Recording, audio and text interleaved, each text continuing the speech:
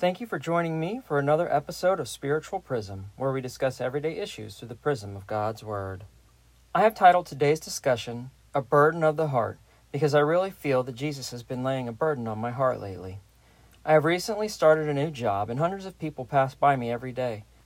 They are people from all different walks of life. Some are nice, some are rude, and some are indifferent. Some of them appear to have everything, and others only have the shirts on their back. Some seem to be happy, and others are totally miserable.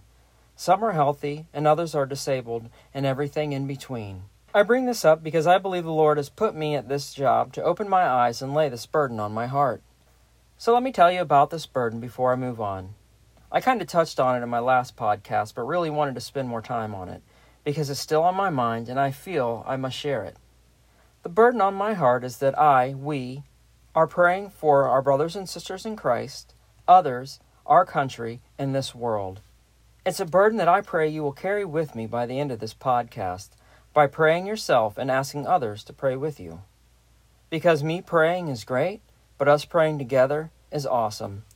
1 Timothy 2, 1-4 says, I urge you, first of all, to pray for all people, ask God to help them, intercede on their behalf, and give thanks for them. Pray this way for kings and all who are in authority, so that we can live peaceful and quiet lives, marked by godliness and dignity. This is good, and pleases God our Savior, who wants everyone to be saved and to understand the truth. We should be praying for all people, and asking God to help them and to intercede on their behalf. We need to be praying for our leaders as well, so we can live peaceful, quiet lives, pronounced by godliness and dignity. Because this pleases God, who wants everyone to receive salvation and understand the truth of Jesus Christ. That is what we are called to do as believers. You see, as I was interacting with these people, it made me think about how many of these people don't know Jesus. Then, as the ones with disabilities or heavy hearts came by and I could feel their pain and sadness, I thought about how blessed I was and what could I do for these people. Because I know they don't know me, and they sure don't want my sympathy because it may seem ingenuine or come across as pity. It made me think of how Jesus must have felt and feels. It was people just like these that will come to hear him speak and to be healed from their disability, struggles, or sadness. It broke his heart and continues to break it. Then it hit me. Jesus must be thinking, why are my people not praying right now? There is so much pain, hatred, and unrest around us right now. Our hearts should be broken, and we should be fervently praying every day for God's guidance for the leaders of this world, for his mercy on the unbelievers, and for his healing on the sick, feeble, and broken.